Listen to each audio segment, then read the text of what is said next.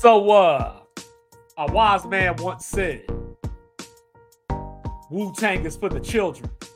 2-5 says, Sports Reports is ordered. It's for your grandma.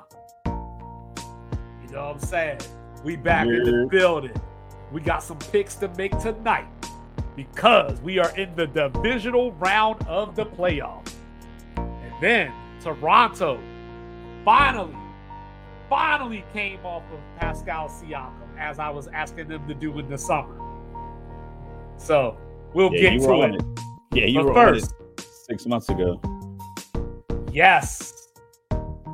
You are now listening to the sounds of Sports Reports is ordered. And it's Thursday night. It's not the night for pimps, but it is the night for the one and only Mr. Logical. 2-5 is here. And after all this time, I still don't even know if 2-5 is a quarter. You know what I'm saying? If it's just a thing, I just know that I'm 2-5. And he will give you the one opinion out of 4 people that's different. So, absolutely. No, get it off my chest tonight. We're going to get into some coach talk first. And we're going to do that right about now. I'm liking it. I'm liking the coaching carousel. I'm not gonna front. At first, it was like all these coaches don't deserve to be fired, but I'm liking the moves. Right. We talked about this the other day. Like, why do they keep each team, mainly Atlanta, keeps announcing like who they interview? And in our other sports group, the Hot Box. Shout out the Hot Box. Shout out. But it's like because they want fans like me, or just fans in general, to think like, yo, we're really out here trying to make it happen. We're trying to make these moves. I'm like, I know that, and I want to take credit for this because I was thinking it, but I heard on another podcast, I believe it was like Rich Eisen. Yeah, Atlanta interviewed Jim Harbaugh, great coach. They interviewed Bill Belichick, another great coach. Nah, that's not how it went. And Rich Eisen said he was like, they both interviewed the Falcons. They sat down and said, hey, I'm glad all you guys are here.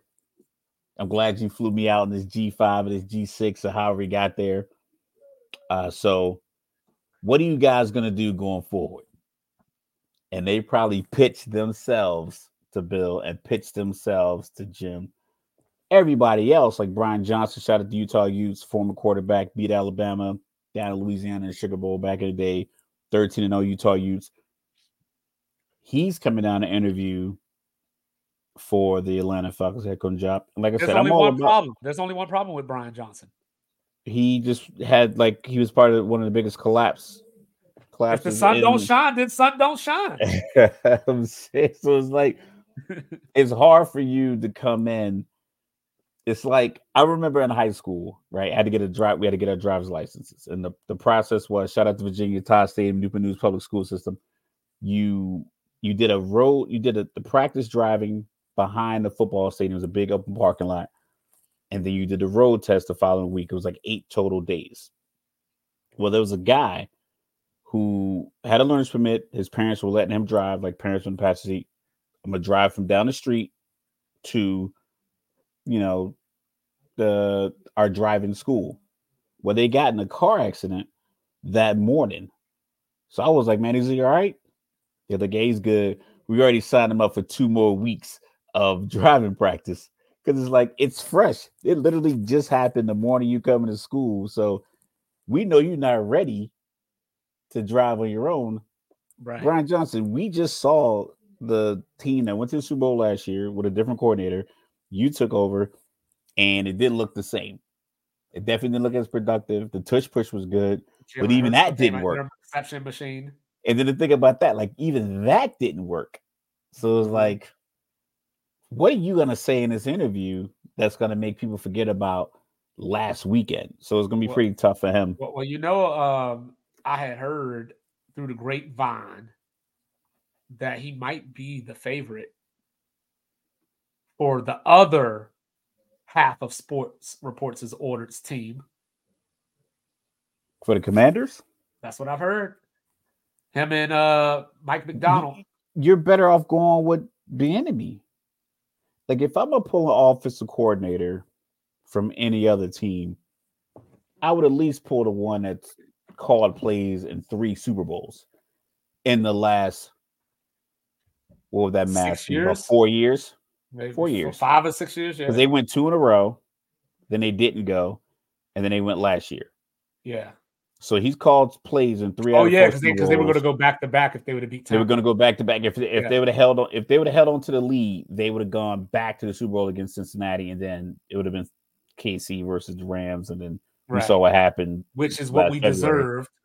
They could have held on to the lead, but even with that, it's like he's put his team in position consistently 3 out of 4 years, and even this year, I know sometimes those yards can look like, empty calories. We saw with Dak in the last playoff game.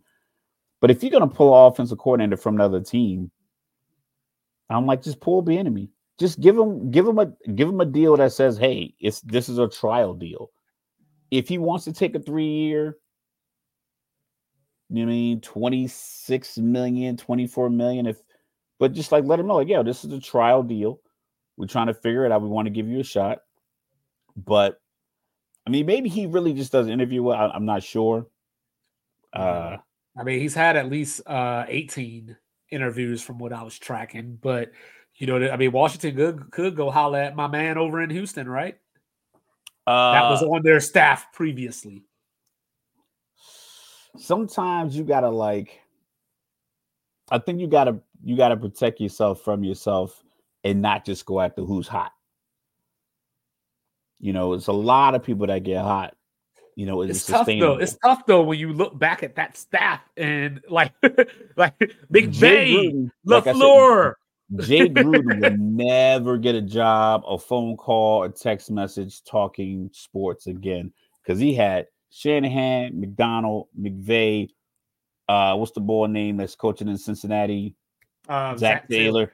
Yeah, all of those guys were on the staff, and it's like you went like 5-11, and you didn't look good ever.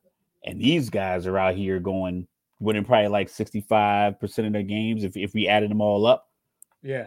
65-70% of their games, and you couldn't, with all of that in the room, you couldn't make it pop. So yeah, it's like I say, he's in that Mike Singletary, like you're never gonna get a job.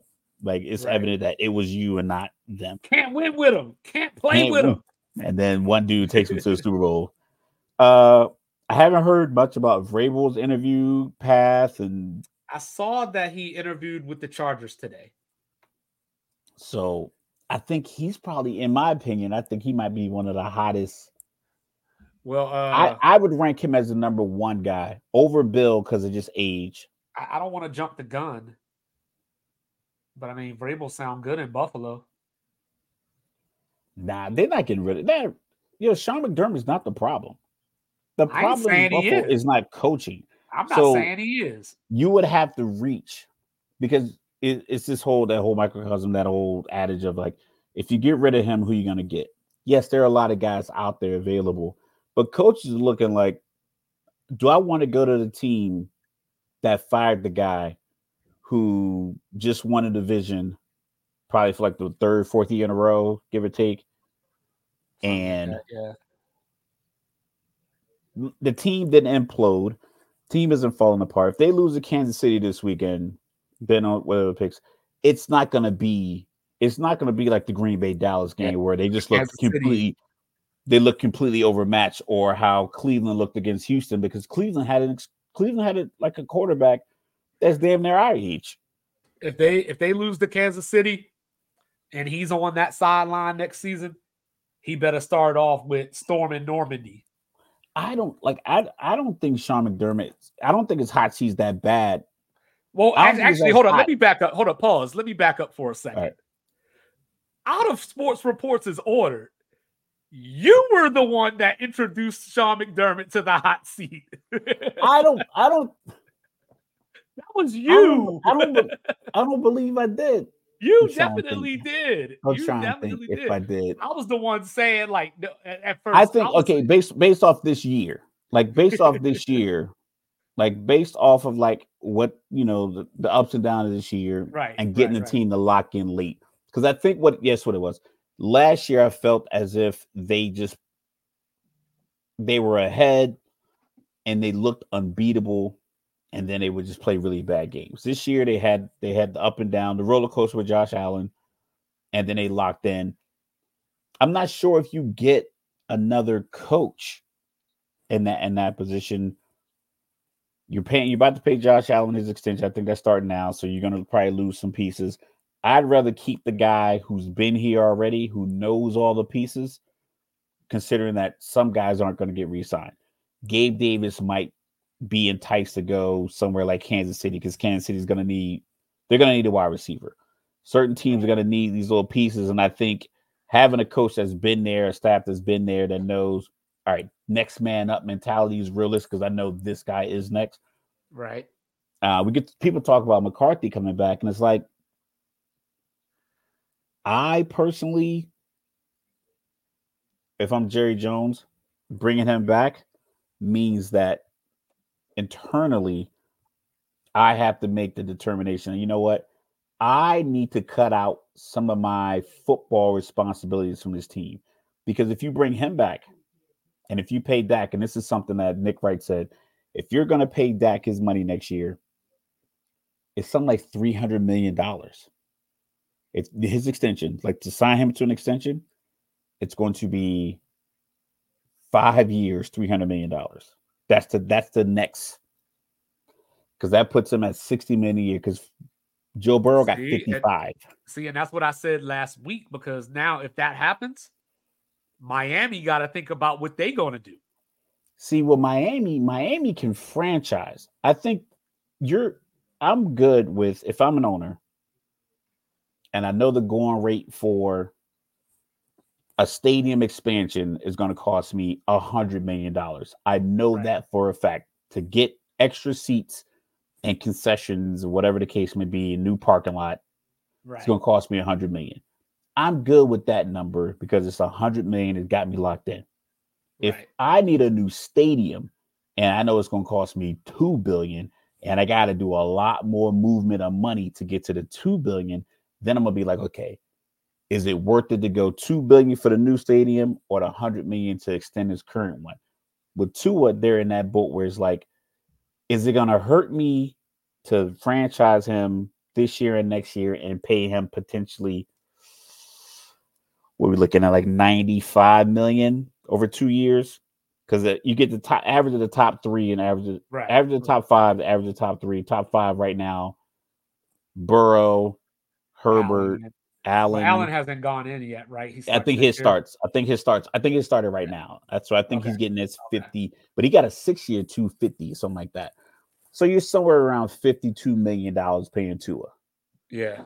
top five. And then if Dak signs for 60, Mahomes restructures, he probably will do 57 to do the team a favor. And then Burrow still at 55. Now you're paying Tua another 50. So you're paying him $100 million in the next couple of years. That's better than potentially paying him 300 with 220 of it guaranteed to see if he can make McDaniel's offense work with the speedy guys that you're paying already. Right. So I think they're locked in there. But like with Dallas, if you're gonna pay Dak 60 million and you're gonna run it back with McCarthy, then that means Jerry has to be like, all right, somebody in here is a problem, and it's looking like me because I'm the only dude that's been here since the mid-90s, so last Super Bowl. So it And see, has to be me.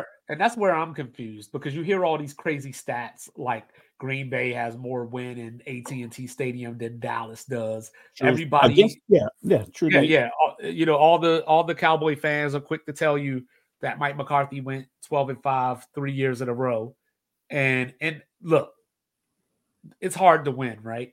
So I'm not even trying to Absolutely. act like I'm not trying to act like it's just zero sum game that you have to win, somebody else has to fall, all that stuff. But you went 12-5 3 years in a row and got one playoff win in that period. You know what I mean? Yeah, Something's amok here. You know what I mean? And you went out and got Brandon Cooks. You went out and got Stephon Gilmore. So it's not necessarily a personnel thing. Now we know Diggs got hurt this year. Bland stepped in admirably. had You had know, an All Pro season. had an So All-Pro season, broke the basically record that in was pick a sixes. wash. That was a wash. It didn't hurt. My Right, but dad now, said something to me next because I year thought it was a good you thing get that both they of had them. the smaller linebackers, and he said, "Man, those linebackers couldn't get off the blocks." Yeah, they And were I was like, food, and that's where like for me, I understand. Like if it were me, if it were me, I would probably let McCarthy go. But this is the problem. Even if you let McCarthy go, what changes if the structure is the same? If the "That's pyramid, what I'm like saying." I So think you said it obviously the other day, the McCarthy can do pyramid. his thing. Yeah, Yeah, McCarthy can do his thing. It's evident he could do his thing. Jerry has to really look. Jerry and Steven have to look like, yo, do we have too many people who are yes men in this upper echelon of our leadership team? right. Do we have, because you need somebody that's going to tell you need a 2-5 on your team. You need a guy like me that's logical. You need someone that can look at it and say, hey, I think we should bring McCarthy back because X, Y, and Z, and I think these are the reasons. And then you need someone that's going to be like, no, this is why you shouldn't bring him back. That way you have a couple of things to think about, and then you can lean on these people to give you their outside opinion, because your opinion on the situation already is different than mine. So now if I'm Jerry, I'm sitting there, I'm like, okay, I got this guy's opinion that I trust, this guy's opinion that I trust. Neither one of them are last name Jones. Neither one of them are advocates because they are my kids or my nephew or my daughter or my son-in-law or anything like that. If you can separate that, you can make these decisions. Because I don't know if Robert Kraft has a son on staff. Maybe he does, but we don't hear about him in the draft room. Yeah, I don't know if Kroenke and LA and Les Snead are related. I'm well, pretty sure they well, aren't. the NFL is a copycat league, right? They started the Wildcat. Everybody did that. Then it didn't work. Started RPO. Everybody's doing RPO. Well, you got Miami out here. Shout out to Residente for throwing this nugget on me, trying to build their own little San Francisco or whatever. You got Washington just went and got a GM from San Francisco. So like, not saying that Dallas needs to copy the San Francisco blueprint, but just look around the league and see what's successful. Like there are Why only are a we few. so different? And why do we have such Tampa Bay's won plenty of playoff games the last few years? And it's not like a number of games, like, oh, they got one playoff win. Like they have a Super Bowl appearance, another playoff game. Granted, they had Tom A Brady, Super Bowl but win. a Super Bowl win. You know what I mean? So it's like Yeah. you have Green Bay made the playoffs a couple years in a row with Aaron, had hosted the NFC Championship game. Kansas City has 5 straight AFC Championship games hosted at home. Cincinnati has a couple of playoff runs after their quarterback got injured. So it's just like, what are these guys doing that we aren't? And I think the biggest thing is, I don't know of any other team where the owner is the GM. I don't, like, if it is the case, that's the case. But like, I don't know it. And the reason I know it with Dallas is because the owner / GM is always on TV talking about how successful the team's going to be in January, February, all the time. Which brings me to Pittsburgh. What we doing? Like I'm not saying, look, Calling Denver and saying, you hey, we'll know, take on some of this contract if you send us Russ. like how I feel. Like I feel the same way that you feel about Mike Tomlin. But facts are facts. Facts that he's winning. 2009 was a very long time ago. That was a Super Bowl. 2010 was a very long time ago. That's when they lost to the Packers. When was the last time he was under 500 as a coach? Never. Okay. When was the last time he had a top 5 quarterback on his roster? 2013. Same word. Same word. No, same word. It starts with an N, ends with an R. Never. Ben He's wasn't never a had top 5 quarterback? You don't Never. think so? Ben was never a top 5 quarterback. Never. Okay. Statistically, I'm not saying whether he was or wasn't. I'm just thinking about it right now. Just think about it. Even if that's the case, that's 1 out of 17 years he had a top 5 quarterback. Give me a time outside of the Let me see Antonio something Brown. real quick. You keep going. I'm Yeah, looking at something keep real going. quick. Keep going. How many times did he have a dude named Duck He did have a dude named Duck. Hey, he had an Antonio Brown. He had Mason Rudolph in position to get the ball back to tie the game against Buffalo when they were down 21-0 at that point. He had that team in position to tie the game up at 24 if the ref doesn't call the roughing the passer or the unnecessary roughness, even though early in that game, Josh Allen faked the slide on his 52-yard touchdown. That put him up 21-0. But we're not going to talk about that. So I'm saying that I don't think you should pick a coach because the coach is going to get you a Super Bowl because it doesn't make any sense. It's like picking a financial advisor that's going to get you $10 million off your $100,000 investment. You want a guy that's going to get you money on your investment and not lose you money ever. All right. So just a quick question. Okay. These questions do not determine whether Ben Roethlisberger is a top 5 quarterback or not. I'm just asking a question. Okay. Where do you think he ranks in all-time passing yards? Probably 6. Where do you think he ranks all-time in passing touchdowns? 7. So 5th in in yards and 8th in touchdowns. Okay. Give me 6th, 7th, and 8th in yards. All right. So passing yards. So he's 5th, right? You said in yards? Yeah, he's 5th. Yeah, he's 5th in yards. Okay. So passing yards, you want 6, 7, and 8? 6 through 10. So 6 is Phillip Rivers. Okay. 7 was he ever a top 5 quarterback in the league in any year? Any year was Phillip Rivers ever a top 5 quarterback in the league? I think the answer to that question depends on if you think he's better than Roethlisberger or not. You got to put him. Because you got what? Brady, Rodgers, Brees. Brady, Rodgers, Brees, Manning. Well, Manning wasn't there the whole time. Like he wasn't there the whole time. Phillip Rivers? No, for Roethlisberger. Yeah, Manning. I'm talking about so if you look at Phillip Rivers' career, started pretty much 2004-05 when Drew Brees started. They were all in the same draft with Eli and Rivers. Eli. Yeah. So I'm talking about if Phillip Rivers, was he ever a top 5 quarterback in the league? You got to keep in mind, you got to put him ahead of Brees, Manning, Rodgers, Brady at any point in his career. So maybe you get him at 5. So look, it depends because there's people out here. We'll get back to the coaches, but this is kind of our tangent we go off on. Well, people get technical and they try to not apples to apples, and I get it. They try to scheme. Well, I'm just saying they try to scheme because once you say somebody's a top 5 quarterback or whatever, they'll keep you there even if you're not there anymore. Yeah, but that's what I'm saying. Was it? Did you ever think any time would you have Roethlisberger? Maybe. I would say Phillip Rivers. No. Okay, so that's Phillip Rivers, and he's 6th all-time in yards. So who's 7? 7 is Matt Ryan. Is Matt Ryan, he won an MVP. That was his MVP year. But I'm a Falcons fan. I wouldn't argue that he was top 5. He put up a lot of yards. So who's 8? Marino. Okay, yeah, he was top 5 at some point. Aaron Rodgers. Aaron Rodgers, top 5. So Aaron Rodgers is less yards than Roethlisberger? Yep. And then number 10, you ready for this one? You probably already know this one, though. Number 10. Eli Manning. Yes. The man who led the league in interceptions 3 times.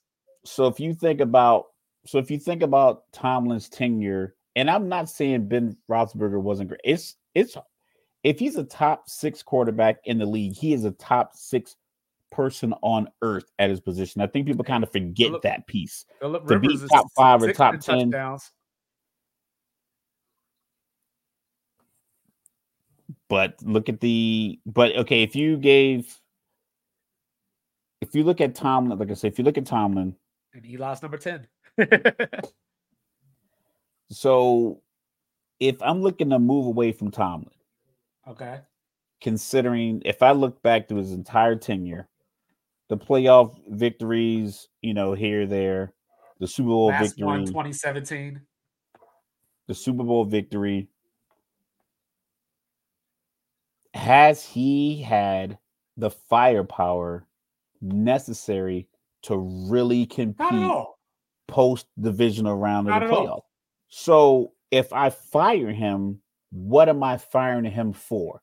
If I'm letting him go, what is my advisor? What are my Well, this board of is the directors problem. telling me? Like, The- hey, the- I have the power to fire Tomlin. I need to I need to know what I am doing it for. Like, The what is problem it the simply problem that we is don't have playoff wins? the problem is that he's the blueprint too. The gift and the curse. Because Pittsburgh is a city full of knowledgeable, diehard football fans that understand the things that you're talking about. They have a high standard for their football team. They Do they? were the first team. Yes, they were the first team in the NFL to win 6 Super Bowls. You know what I He mean? got one of them. Sixburg, as He they got called the six. themselves. That's why they call With their Pittsburgh, because he sauce got on it. top of the pizza. But then when you look at it, the curse is the Steelers have a brand of football that they don't deviate from. But it And worked if you have a quarterback that can make. We saw it. right, We but that's saw the it that's the work with problem. They don't go inadequate get free quarterbacks. agents. They don't do free agency. That's Just not like the Green coach's Bay. Just like fault. Green Bay. But that's Remember not when on the Green Bay got coach. Julius Peppers? Remember when Green Bay got Okay, Julius? now That was imagine. a big deal. So now check this out. Now imagine this: you have a coach that is taking ramen noodles Pig on a and lipstick. giving you gourmet meals, Right. and you're like, well, he's not giving. People aren't buying all the gourmet meals he's making. Like, yo, but he's taking ramen noodles and giving you gourmet. Right. Right. So now you're gonna bring in the offensive coordinator from the Rams to be your head coach because you think you need points, but he can't speak, he can't lead men the way Mike Tomlin can. So now what are you going to get out of it? Because Right. you still don't have the free agent. The city's not. Pittsburgh's a dope city. I've been there. I like it. You come to the mountain and the city just opens up. It's a great looking city. People are very friendly. It's a dope city. Everything's right there. Casinos there, the hotels. It's a dope city. I don't know if it's dope enough to get free agents. And you can see for all the years, all the successes is like he hasn't been able to land the top free agents. They just draft defensively well because you can make an impact defensively because you can pick so many different players that can make an impact without each Right. other's help. Offensively, you got to get the quarterback that gets the ball to the wide receivers. If you don't get that right, because Kenny Pickett's not the answer. But if you don't get it right, it makes your whole offense look terrible. I can pick 2 or 3 good defensive linemen, 2 linebackers, a couple of corners, and a safety, and I can make the whole defense work. And I think that's what he's done. They need to figure out a way to get the quarterback there, either for maybe a 1 or 2 off seasons, change their philosophy on offense as far as like who they're going to go get. But I don't think getting rid of Tomlin solves your problem. No, it doesn't. But you know what I'm saying? But I just think that there's a discussion to be had when you're a franchise like that has a winning pedigree. You just Yeah, have but tough conversations. I'm not saying that you fire him. I'm just saying that you have tough conversations. Maybe I don't think he's involved. I don't think anything about his employment should be involved in that conversation at all because I don't think out of respect for what he's done for your team, you can't even introduce that conversation because without him, look at like Bill Belichick, great coach. He's on the gone. market. He gone. Look what he Pete looked Carroll like in 4 years.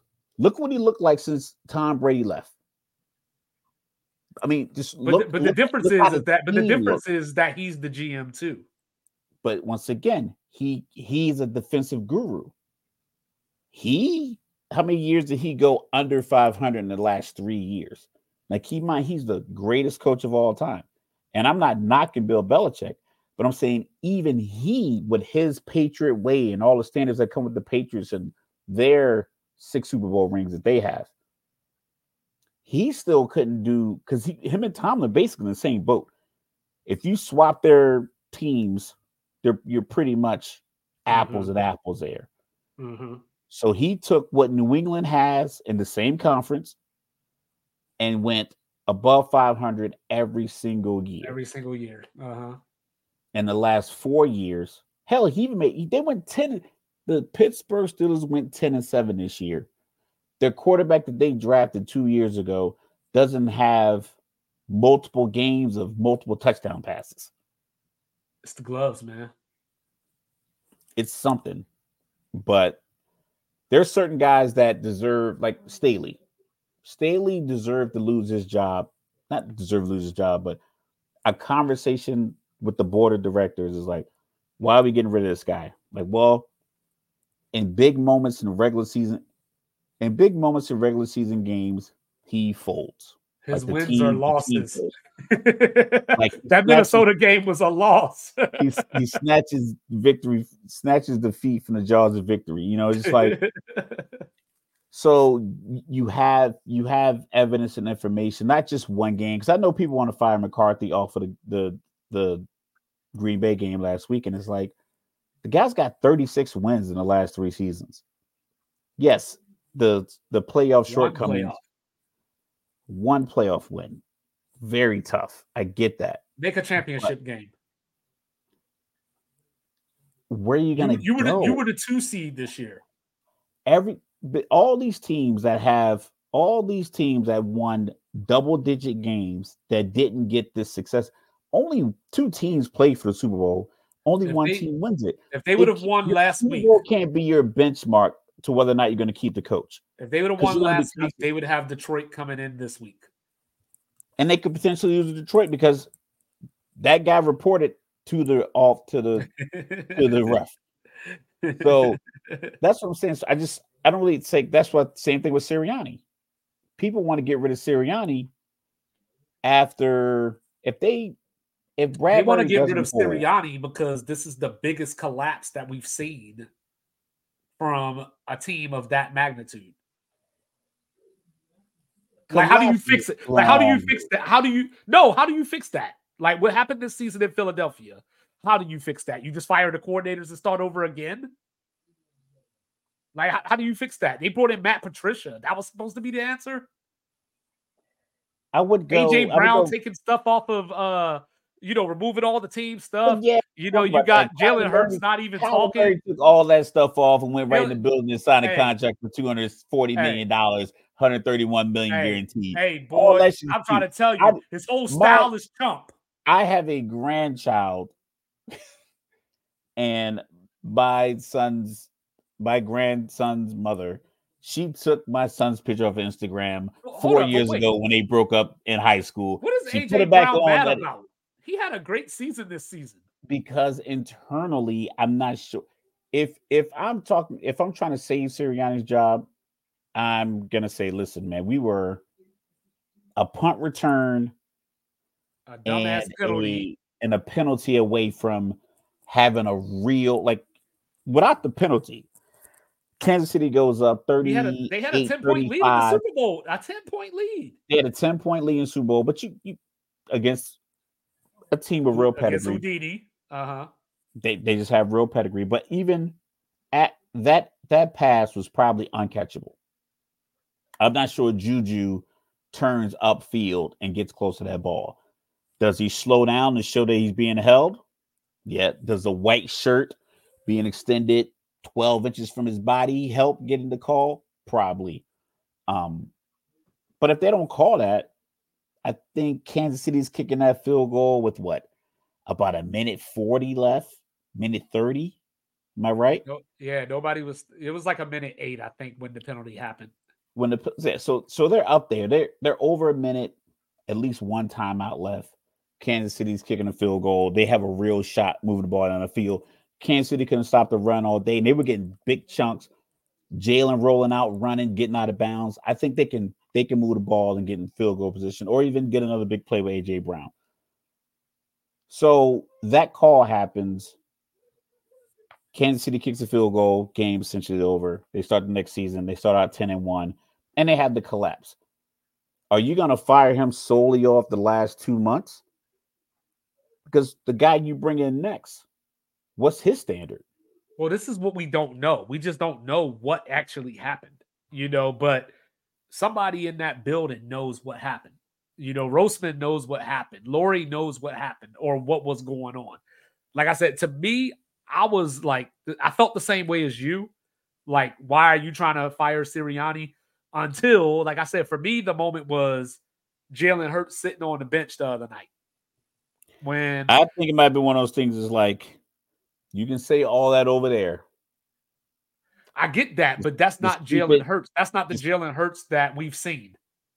I don't think he's ever been confrontational, though. No, I'm not saying, like I said Tuesday, he's not a rah-rah guy. Like, he's not like a, in your face or whatever.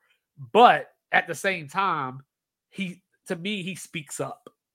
He just does it maybe not politically, that's the wrong word. Tactfully. He does it tactfully and respectfully versus like a TO getting up in your face and saying something about your mama made. You know what I'm saying? Like, but when I saw him on the bench looking like John Wick after he found the dog got shot, I was just like, yo, it was definitely something ain't right. Look, and that's if you're in the, I won't say anti-Sirianni camp, but if you're in the pro parting ways with Sirianni versus keeping Sirianni, those are the things you can point out. Like I said with Mike Tomlin, it's not a lot you can point out that's that definitive that we saw publicly. You can say we had an eternal expectation as a Steelers organization that we're going to be more. The worst thing they had was AB recording in the locker room. That was like, yeah, but I'm talking about like this season. You can be like, oh, we thought we were going to do better. We thought Pickett was going to take that leap. Well, that defense wasn't that good this year. You know what I mean? But also Philly, the offense put them in turned the ball over. Remember all those turnovers they got against Cleveland? Right. So they were good for what they went through. I think Philly can look at their preseason expectations based off of their recent success, going from 4 wins, firing a coach, 9-8 with this young coach, going to the Super Bowl in his second year, and starting off 10-1. I think their expectations were aligned with the record. And then when things started to kind of fall apart, now you can look and say, you know what? Was this guy really the driving force, or was it the 2 coordinators we lost? So you can come up with a bunch of questions if you're Philly. I then get back to, we could both argue. You can argue against him. I could argue for him. And we can sit down and say, all right, now that we got that information out, what's the best decision going forward? Because I think you can involve Sirianni's employment in your conversation because of the way the season ended. And if Mike Tomlin's season ended the way it did, then you can go back and extrapolate all the years of success and say, is the team stale on him? This is the outlier. Is he not evolving? But the fact that he went up in wins with lesser caliber quarterback play, it's like, okay, it's obviously he got something here. With Sirianni is like, he's kind of in that McCarthy field, but McCarthy consistently got wins. Maybe because it's Dak and CD, but he coached teams to victories, calling the plays. Sirianni doesn't call the plays. So it's like, what exactly do you do here? Like Office Space style. Like, what exactly do you do here? Argue with fans and make faces. And then his antics. His antics were cute when they were winning. It was cute when they were dominating teams. Now you look immature. Right. Because it's all good when you're doing this. And no, that ain't never good. That ain't never good. It's a 2-5. But it's all good to high five and dance and do all this stuff when you're up. But you do that when the score is 45-21 after you score, it doesn't look the same. Same movement, same game. The circumstances around it are different. So I think that's the piece with some of these coaches that in their movement. Yeah, Vrabel was one of those guys who was like, okay, it might be time. It just might be time. It's been up and down. Here, there, we got the quarterback. But he was in the same boat as Tomlin as far as quarterbacks, though. No, but like he had the number 1 seed with his whole conglomerate, everyone's still together. They didn't succeed, but they played tough. They were tough out there, tough defensive team. So it was like he didn't have a consistent niche that he can like really rest his hat on. Like, oh, every year our defense is top 3. Right. I do that. Every year we win 8 games. You know, he didn't have that feather in his cap. And I'll still take him in Washington. But that's what I'm saying. It doesn't make him a bad coach. It just shows for that relationship, we're not giving each other enough. Right. You gave me these quarterbacks I didn't want. You signed a big contract with another quarterback. I don't think really fits my philosophy. You won't pay the running back that fits my philosophy, but you want me to coach it. But then you trade away my safety. So it's like you just make these different moves. You trade away the best wide receiver, and you bring a guy in that I'm being held can't really responsible for choose. your decisions. Exactly. Yeah. So that's a little different. Yeah, I get it. So good talk, though. Good talk. Yeah. That's the best one I've heard. I've watched a lot of shows. I don't think anyone taught that. Okay, I'm patting us on the back. Sometimes Nisha Nass said, sometimes you got to be proud of yourself. All right, she's like, because I know what it took to get here. Sir. We are humble here. We are humble. Humility is like, I'm proud of myself. I'm proud of myself. I'm proud of you. I'm proud of what we're doing. So I'm shouting that out. That was a good segment. That was the best thing I heard. Remember, I had a question for you the other night that I said we was going to wait for tonight? Okay, I'm waiting. I'm going to get it wrong, but keep going. No, it's not a quiz. It's like, okay. Which team, which higher seed is the most likely to lose this weekend? Buffalo. What? I thought about it. I think that this is some bullshit, because I swear the other day when we had this conversation, I wasn't sure. I said if we don't say Buffalo, you know what I'm saying? Because that's the only one I can think. The easy answer. That's the only one I can really think. I mean, okay, well, fine. Give me Baltimore. Give me Baltimore. But like I said, when that Baltimore conversation, you would have to say that Baltimore does something wrong that's outside of the norm. Yeah, let's talk about look. But if I say Buffalo, the reason I would pick Buffalo is because we talked about it in our little pre-meeting. MVP this year. Well, I think the odds are like negative 20,000 for minus 20,000 for Lamar. So that means you got to bet $20,000 to win 100. That's what that means. If we talk about betting, that means he's such a lock. You got to bet 20 grand to win 100. Yeah. So the guy that's a lock to win MVP is 1-3 in the playoffs, 0-2 at home. He has missed the last 2 playoffs due to injury. He's been sitting for about 3 weeks now, and we've seen what he looks like when he comes back rusty. When I look at who the Ravens lost to this year, I am not counting week 18 because, the Steelers, they nobody played their starters. But their losses are to Gus Bradley, held them to 19 points. They have a loss to the Steelers, held them to 10 points.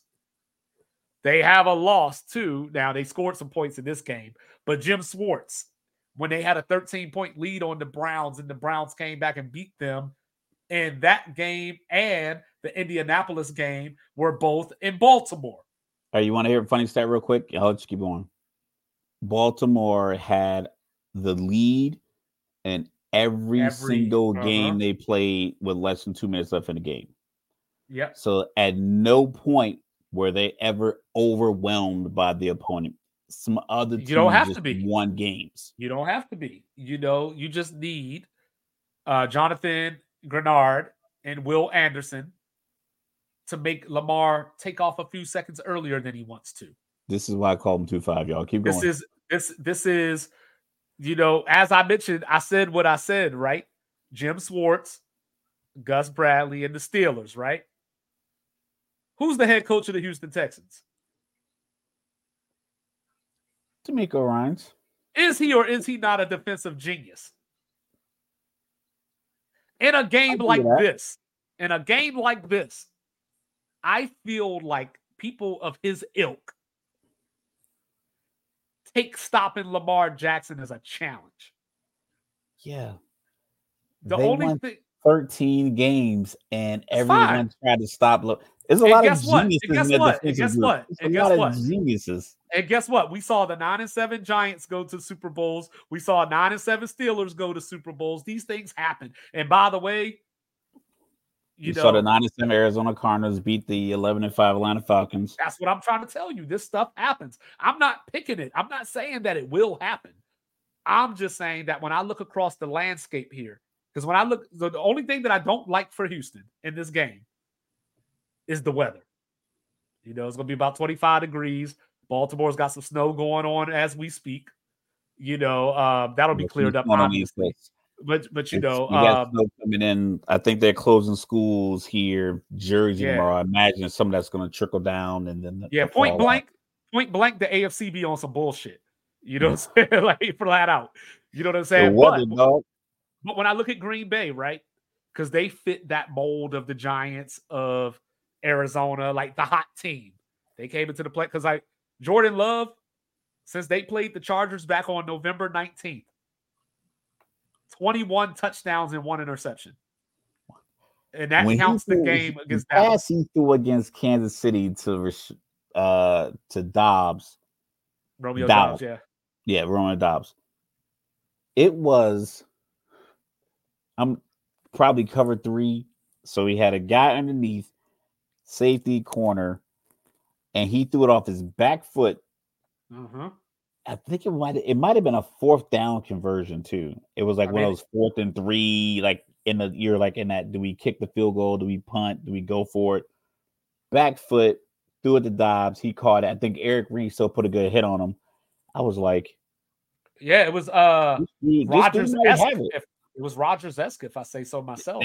It's a lot of throws that look a lot like that. Maybe just I don't know if he has baseball in his background, but he does seem to be comfortable. And, you know, obviously they say this about all young teams. Like, they don't know they're supposed to be intimidated. Well, I don't think this is the thing, though. Athleticism and just, you know, working together. This is the thing, though. It would be easy to pick Green Bay as the team that could play spoiler based off of what they did to Dallas. But, you know what I'm saying, they're going into rain and they're 28th against the run against a rested Christian McCaffrey. You know, Debo go get some snaps. Lamar rusty, but McCaffrey's rested. Because remember, McCaffrey had the calf injury. So, you know what I mean? So he's healing. So Lamar just rusty. Lamar just rusty. He probably Lamar just rusty. I don't believe the rust concept. I think that concept. I think it's a little.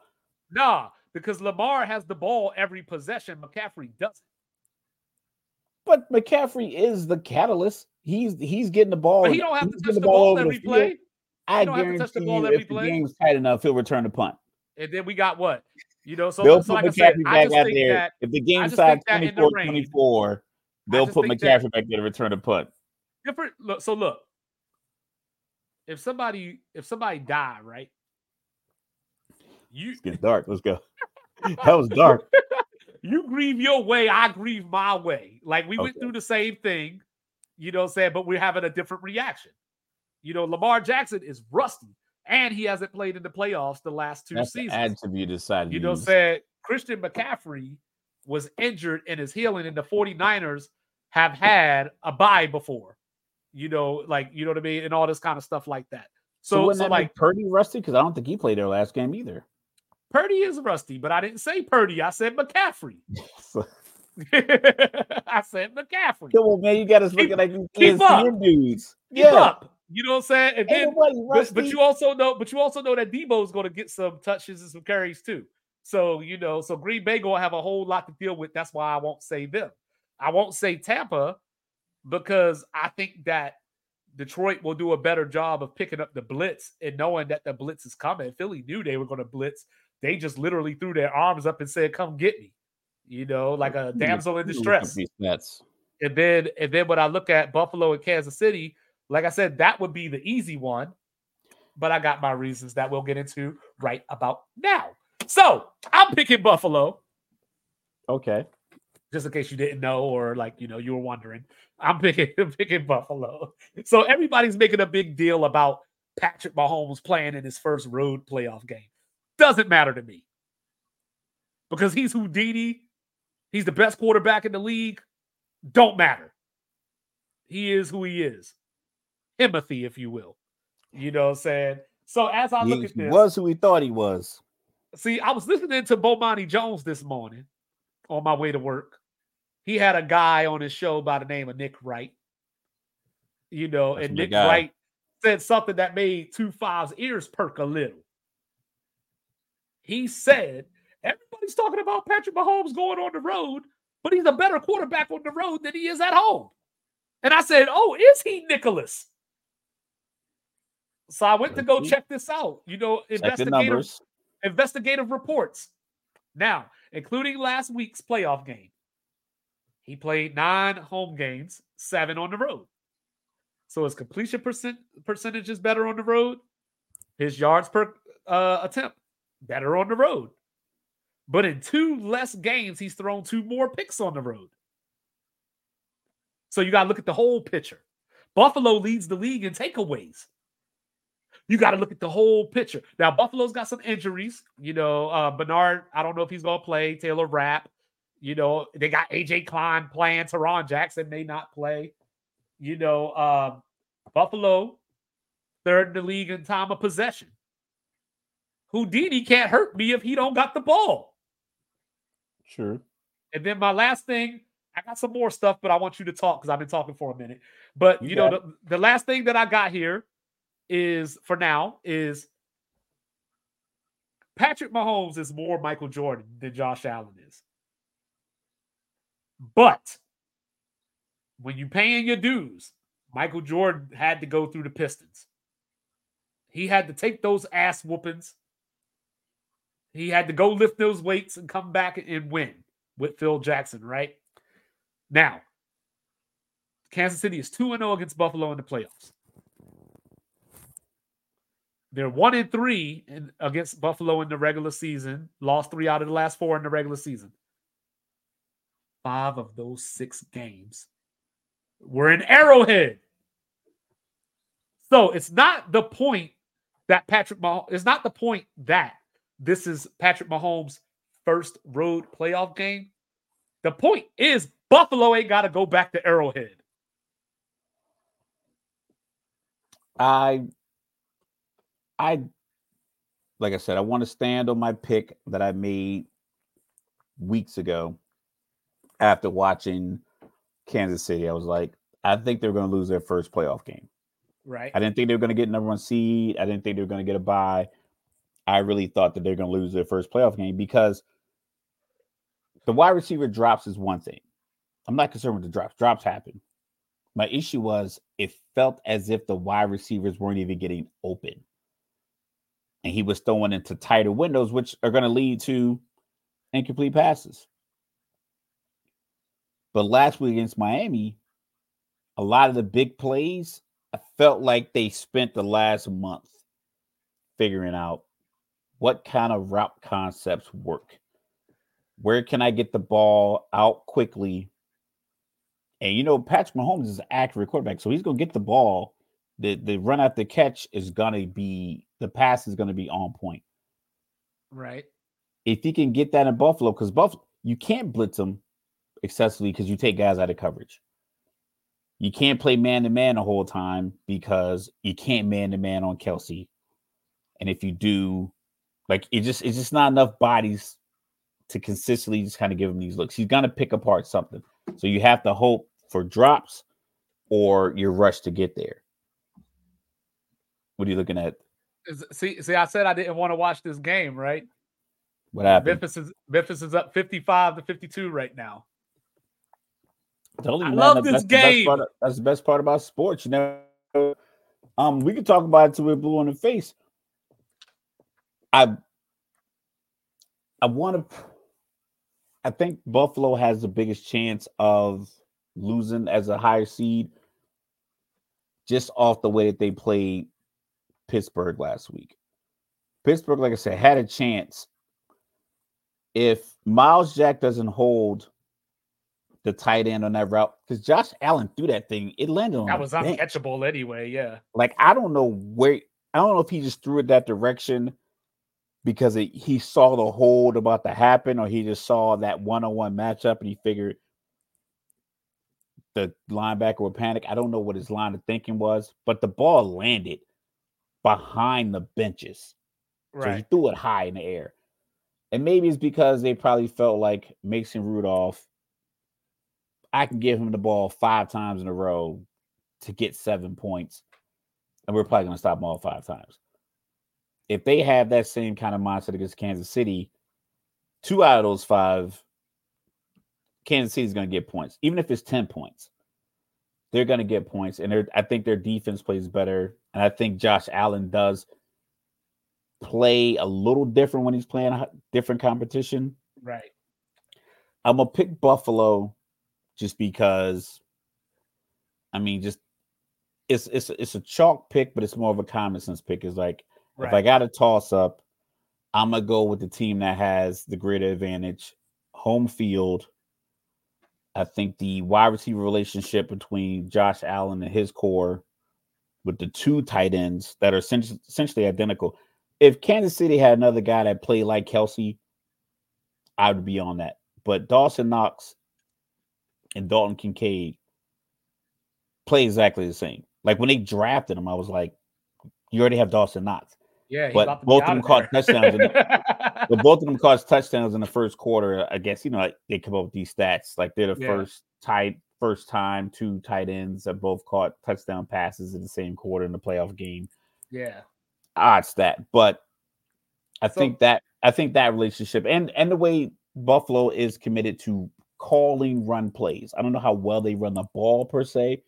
Well, against but their Pittsburgh, commitment to calling the run plays. Against Pittsburgh, James Cook went 18 for 79. He's the fourth leading rusher in the NFL this season.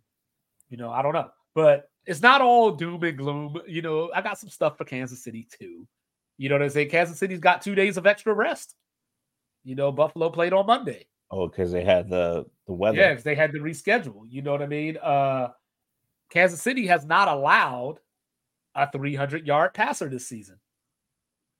And for somebody that likes to throw the ball as much as Josh does, that could be important if you start forcing them windows. Kansas City but a doesn't lot give it of up. Josh Allen runs are pass plays that he just takes off. So I think he's probably good with throwing the ball for 230 and then running for another 45 to 60. All right. So you want this? Here it is real quick. Who starts fast? Who finishes the game? So Kansas City leads the league in the least amount of points per game given up in the first quarter. Buffalo is third in amount of points scored in the fourth quarter. You and I have both talked about Kansas City's second half offense a lot of times this season. Not scoring a lot of points. Not scoring a lot of points. So can Kansas City start? Can Buffalo finish? Keep going. I got to grab a charger real quick. Those are my two questions. Can Kansas City start? Can Buffalo finish? Now, with that being said, Buffalo has all the pressure in this game. If they don't beat Kansas City right now, I don't know when they're going to beat them as far as when it actually matters. When is Buffalo going to get to an AFC title game again? Because they just went a couple of years ago against Kansas City in that 13-second Patrick Mahomes lead down the field, all that stuff. But Buffalo has been a city of losers for a long time. Their only professional championships occurred in 1964 and 65 when the Buffalo Bills won the AFL. So that basically means the Sabres suck. And the Bills obviously made their 4 Super Bowls in the 90s consecutively. But 2 of Patrick Mahomes' 3 playoff losses. There was the Super Bowl against Tampa Bay, where the offensive line was injured and they got dismantled. But his other 2 playoff losses, both in overtime. That was Dee Ford jumping off sides against the Patriots. That was Joe Burrow coming back when they referred to it as Burrowhead, which gets Mr. Logical all, chaps his hide. It just was ridiculous. You guys won a couple of games. You won 2 quarters. Another good thing for Kansas City is that Pacheco didn't play the first time they played this season.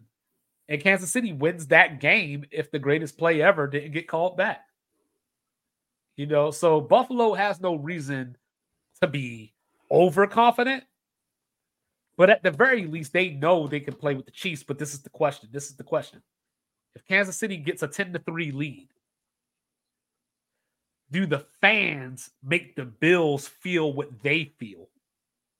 Is the stadium? We talked about this. Is the stadium tense? Is it? Josh Allen has the ability holistically to get you 7 points. He does, but do the fans go into here we go again? Drive, because he can do everything you need. Right. So if he can lock in and say we need 7 points. Right. A la like Jalen Hurts, even like a guy like Kyler Murray. I think certain guys, Lamar, certain guys, old school Tom Brady, Matt Stafford with the traditional pocket passers. Some of these guys just have that ability. Patrick Mahomes currently is like, okay, we're down. CJ Stroud in his young career. We need points. We need points this drive. We need a 4-minute drive. We need to do this. We need to move the ball so that we can seal this game or tie the game. Joe Burrow has it. Justin Herbert doesn't. Certain guys just when they walk out on the field, like let's keep it a beat. I'm pretty sure maybe someone could pull up some obscure stat. But if Daniel Jones walked out 9 minutes, 30 seconds left in the game and they're down 27-17, are you thinking the Giants going to come back based off what he does for you? Only if they're playing the Cardinals. But yeah. But yeah, I got Buffalo. So as I look at this matchup, I talked about how I think Houston has the best chance to pull the upset. I hope that I don't wake up on Sunday morning and I had the opportunity to pick Houston and they actually go do it and I didn't pick them. You said all that to pick Baltimore? I said all that to pick Baltimore. The question wasn't who's going to win. The question was who has the best shot. Yeah, who has the best shot. I think Houston has the best shot. So, but like with that being said, CJ Stroud, of course, like I said last week against Cleveland, he's not your typical rookie. He doesn't turn the ball over, so that helps, when you're going into this environment. But now you add the weather to it. In Houston. Yes. It's very just like, it's very, I want to say backyard football because I don't want to marginalize what he's doing as an NFL quarterback. Right. But it just feels like that play against, what was it, their first play where he threw the 75-yard touchdown. Every time I see Xavier Tillman, he makes me feel like I could grow my hair. But when they called the play action and CJ Stroud threw it 65 yards in the air for a touchdown. Right. It just feels like when that ball's in the air, it's just a bunch of kids that love to play football that are just out there enjoying it. We talk about Kansas City a lot. We talk about Dallas. We talked about Philly. Philly looked like a bunch of grown men that bet the deed to their houses on the game, and they're playing like it. They're playing like they have everything to lose and nothing to gain. Whereas like Houston, early season Miami, current Buffalo, the post quarterback swaps in Cleveland with Myles Garrett doing the crossover at the line and just moving back and forth, and they were like shifting the tight end one way and he go to the other way. Like, I don't know if the coach called that. It's just something like, he's like, I'm having a good time out here. I'm having fun doing this, and it translates onto the field. I think Houston's playing like that. I think Kansas City's playing like a team that bet the farm and they got to win. And Buffalo was playing like that earlier. I think now they're just like, oh, we're good. If you look around, like only 9 quarterbacks started all 17 games for their team. I think Tampa Bay has that jovial kind of spirit. I think Detroit has it. And of the remaining 8 teams, I got Kansas City as the only one that seems to have more internal pressure on the outcomes of the game. I think the other 17, I think they'll live and die with the results. I don't know, though. I think Kansas City doesn't because, I mean, like you just said, they went to 3 out of the last 4 Super Bowls, won 2 of them. I don't think they feel any pressure at all. Yeah, but have they looked at any point this year? Have they looked like, okay, any point past October? You know what? Have they looked like the team that... All right, check it out. Calendar year 2023. They won the Super Bowl in February 2023. Calendar year 2023. Did you look at any game that they played and you felt like this was a team that just won the Super Bowl in February? No. But check it out. Give me a team that you think did. But check it out. Check it out, though. Check it out, though. If Kansas City doesn't win the Super Bowl, a simple way of looking at it is nobody wins every year, or you say they won 3 out of the last 4 or 2 or, played in 3 out of the last 4 Super Yeah. Bowls. If Buffalo doesn't win the Super Bowl, you say, I told you Josh Allen was a choker. I told you Buffalo can't get over the hump, so on and so forth. If Baltimore doesn't win, hold on. That's If Baltimore external. doesn't win, I don't think that's internal, though. That's the thing. I don't think that's an internal I'm sure feeling. I Kansas think City. that's external. I'm sure Kansas City wants to win the Super Bowl, but I Andy think that's Reid has guys. been I around think that's long enough guys to know like how us this on the works. outside. I don't think Buffalo on the inside feels that way. I don't think, like, we know for a fact Philly felt that way.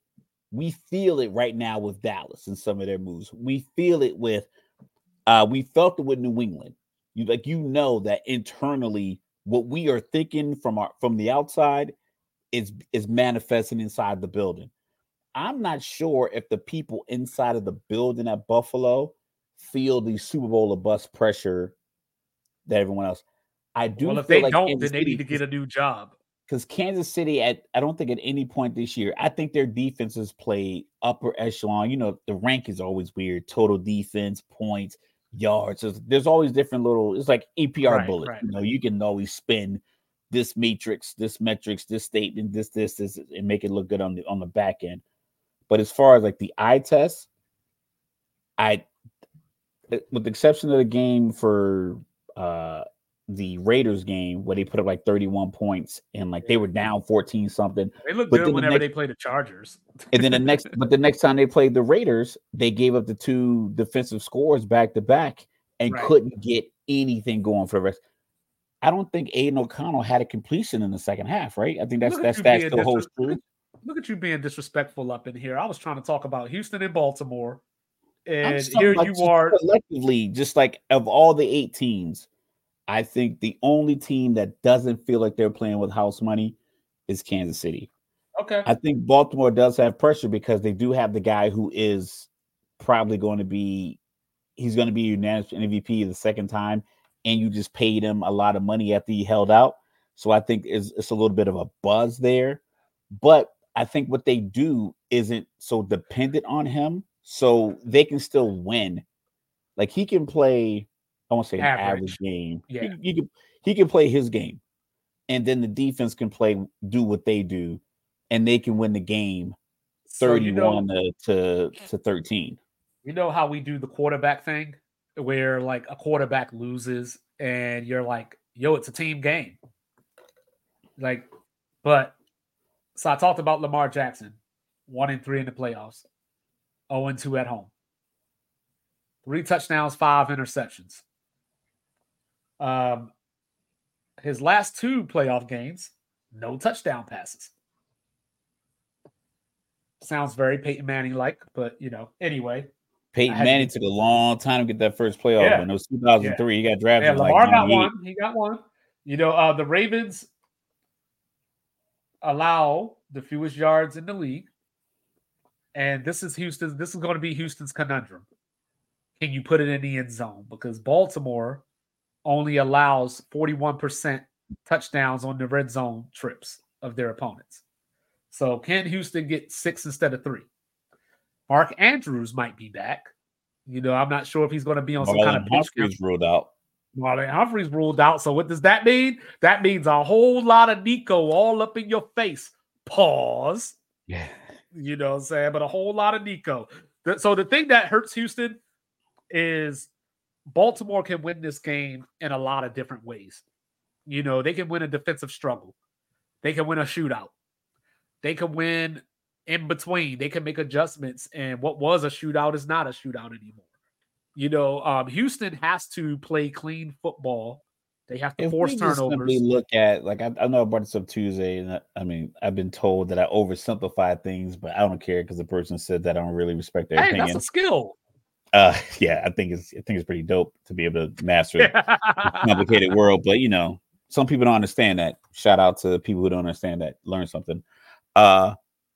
Baltimore, we had the same conversation when they were playing San Francisco, and they beat the brakes off San Francisco. They did. And then we rehashed this conversation. But I think the pressure was on San Francisco in that game. The pressure's on Baltimore now. I don't think the pressure's on Baltimore because I don't think Baltimore is in a position of where People think everything Baltimore's the best team in the everything they NFL. yeah, because everything they do well. Yeah, so if you're the best Where's team, the you gap? gotta win. Okay, so check it out. I have big hands. I'm never not gonna have big hands.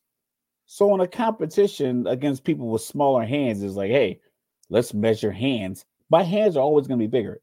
What they do in Baltimore is consistent. What they've done this entire year has been consistent. Like I said, the stat that they've had a lead in the last 2 minutes of every game. I think the Pittsburgh game was different because it was the end of the year and no one played. But like every game where Right. their starters played, so they're a consistent team, and what they do well travels. So not only is it they're at a home playoff game, but it's like they run the ball well. They just signed Delvin Cook. The quarterback runs the ball well. Quarterback throws the ball well. Odell Beckham Jr., great route runner, can get over the top. You gotta commit. You gotta commit defensively to stopping the run. So at some point, it's going to be a situation where, like, the safety for the Dolphins talked about a play where Lamar play faked and drop back left-handed. He said, I just saw him drop back left-handed. It was like, what? And then turned and threw the ball down the sideline to like Bateman or something like that, right-handed. He's like, it's one of the greatest plays I've ever seen. But when he drops back like that, you think he's going to tuck in and run. So now as a linebacker, I'm doing this. Then he turns and it's like, now I got to get out of there. And it's too late. Guys are already over the top. I think they're playing with confidence.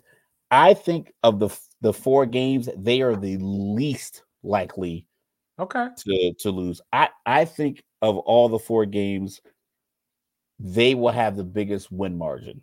Okay. But don't forget about my guys, Zay Flowers, next time, please. My bad. That's what the pass was to Zay Flowers. Zay Flowers, yeah. I knew it was. That's why I said that. Both teams are bottom 10. See, that's different, right? Both teams are bottom 10 in penalties. So would I make them top 10? That means that they have the least amount of penalties. Yeah. So I call them. If I was saying top 10 in penalties, that means you got the most. I would say most discipline.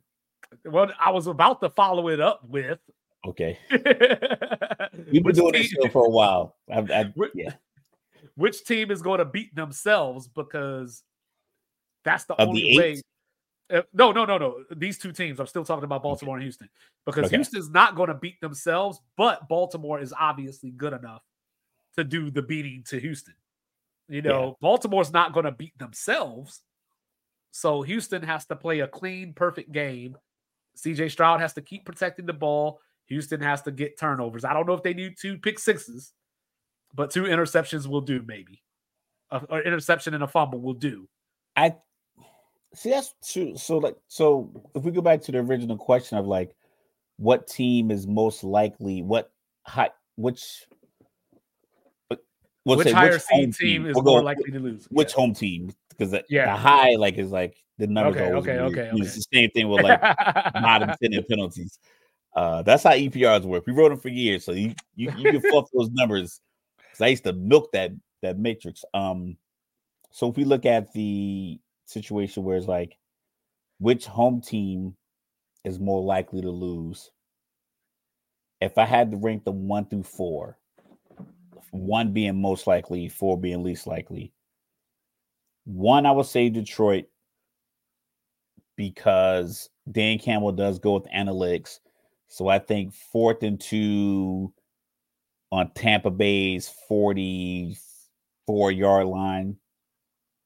And the play before should have worked. Just something happened. I can see him rolling the dice and going for it again and potentially giving the ball back to Tampa Bay 20 yards from field goal range. I can see that happen. So I say they're most likely Detroit. Second, I would go Buffalo, because Kansas City has had championship pedigree. Because I think Patrick Mahomes, Kelsey, I don't think they played Kadarius Toney much since that Buffalo game. I don't know if they're saving him. or what, if they're going to bring a Sky Moore, but I haven't seen him on the field a lot, and I watched a lot of Kansas City games ever since that week. Then San Francisco, and then Baltimore. For me, it's Baltimore, Detroit, Buffalo, San Francisco. So you have San Francisco as more of a lock than Baltimore? Yes. See, as we transition to San Francisco, I did that there. I like Green Bay's confidence. Yep. I like the play calling. I like the familiarity with LaFleur and Shanahan being coaching compadres. I like LaFleur's success that he had with Aaron Rodgers now translating to a different quarterback, because we talked about Shanahan having success with Jimmy Garoppolo, no one else, and then Brock Purdy kind of coming out of nowhere out of a moment of desperation last season. So I like the fact that LaFleur, I watched a couple of games early in the year. LaFleur, I think they had about a minute 10 left in the half where they got the ball back, and they had a couple of timeouts, and they ran the ball, ran it down, went into halftime. And I was thinking to myself, like, man, you don't trust Jordan Love? But I think what he was doing there was like, all right, let me get him in the locker room without making a mistake to end the half. Because that's a big deal. Mistakes at the end of the half are big deals. Points given up in the last 2 minutes of the first half, big deal. Because you're just sitting on it in the locker room for 20 minutes, just stewing about it. And you might not get the ball back coming out of halftime. So you give up a bad play here, and you throw it away, and the other team gets the ball, they get a field goal, they get the ball back, get a touchdown. That's 10 points. Where you could have just been like, you know what? Let's get in, let's settle down, let's go over the film. And I was like, he doesn't trust him. And then, like you said, he went on this 21 touchdowns, 1 pick since November. Yeah, November 19th. Yep. Yeah, so that's 2 months, because we're right now, we're sitting at January 18th, So that's 2 months of good football. I think they match up well. I believe San Francisco's best skill position group is a little overwhelming at times, like the way they run the ball. I think Brock Purdy's confidence in throwing the ball. I think the way they block up front, their physicality, the fact that their tight end can go for 1,000 yards receiving, and he would be just as happy with 1,000 pancake blocks throughout the season as he is with 1,000 yards receiving. So I think that's a big deal. Trent Williams, the way he can move, and people talk about rest, whatever the case may be. I think some of these guys that get hit a lot, they're probably good taking a week off, knowing that, like, I'm taking a week off and my team's not in jeopardy of losing because I'm not playing. Because I think throughout the year, there's probably a lot of times where guys should take a week off, but they can't, because you got a game. You can't take that week off to just let that ankle heal, let that calf heal, Trevor Lawrence could have. Trevor Lawrence, we talked about that. We talked about it with Joe Burrow. Like, maybe they should have sat Joe Burrow for a couple of, for a game, then play. Because we talked about Baker Mayfield last year too. It was the same thing. It was like, let him sit a game, play your backup, go into your bye. You play a team that's 2-7 out of the bye. You run your guy back out there again. Let your guy get another week of rest. Yeah, so I said San Francisco, the way they run the ball. I think Brock Purdy fits what Kyle Shanahan's ideal quarterback looks like. Mm-hmm. But I think Green Bay and their skill players, the fact that they're young, they're like the youngest team in the playoffs.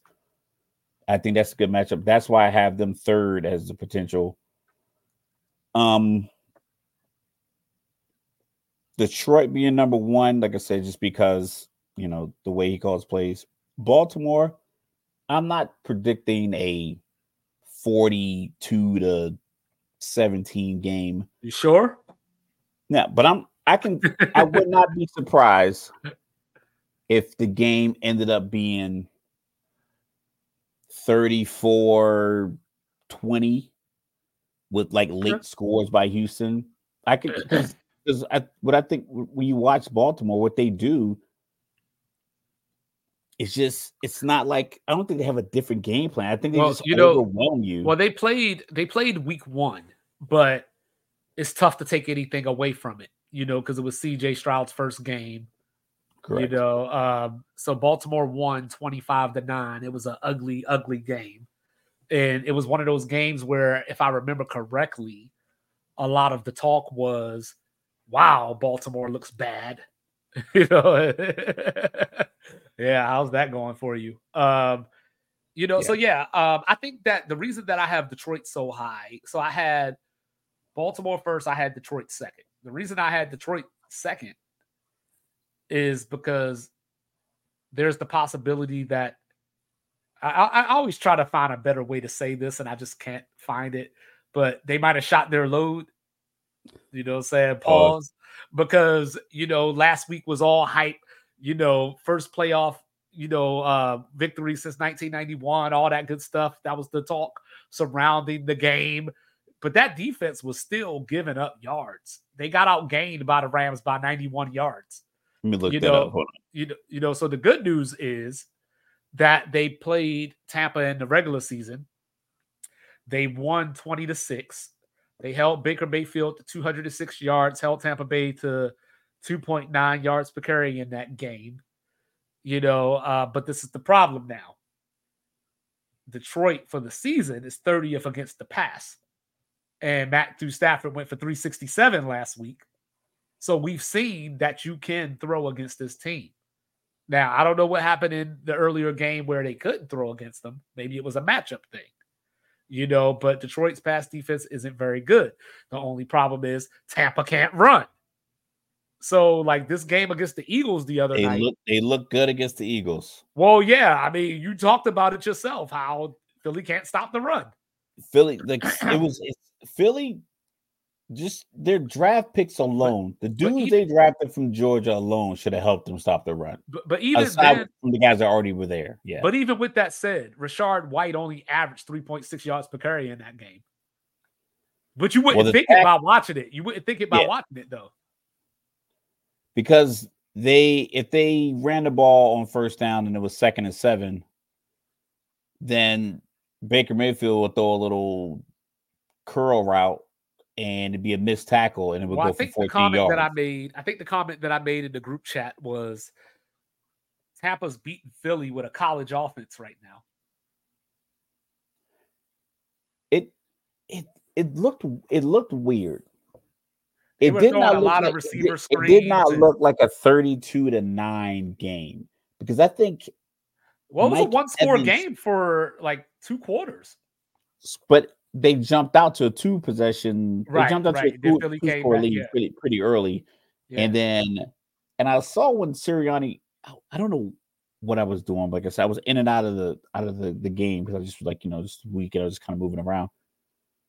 So when they went for 2 on the tush push, and they were going to make it, that would have made it 16-11. I was like, I kind of get it if you're thinking that the next time Tampa Bay gets the ball, your defense is going to hold them to a field goal, and now you're down 8. But then I was like, because, like that's the only thing I could think of. Is like you go for it, you're down 16-11. That's just what Philly does. That's just one of those Dan Campbell, like that's just what Philly does. And it's like, okay, because when I saw it, I thought it was because that's what it was. The group, so I saw something in the group, and it said because I think I was cooking like some salmon or something. It was like, oh, we got a game now.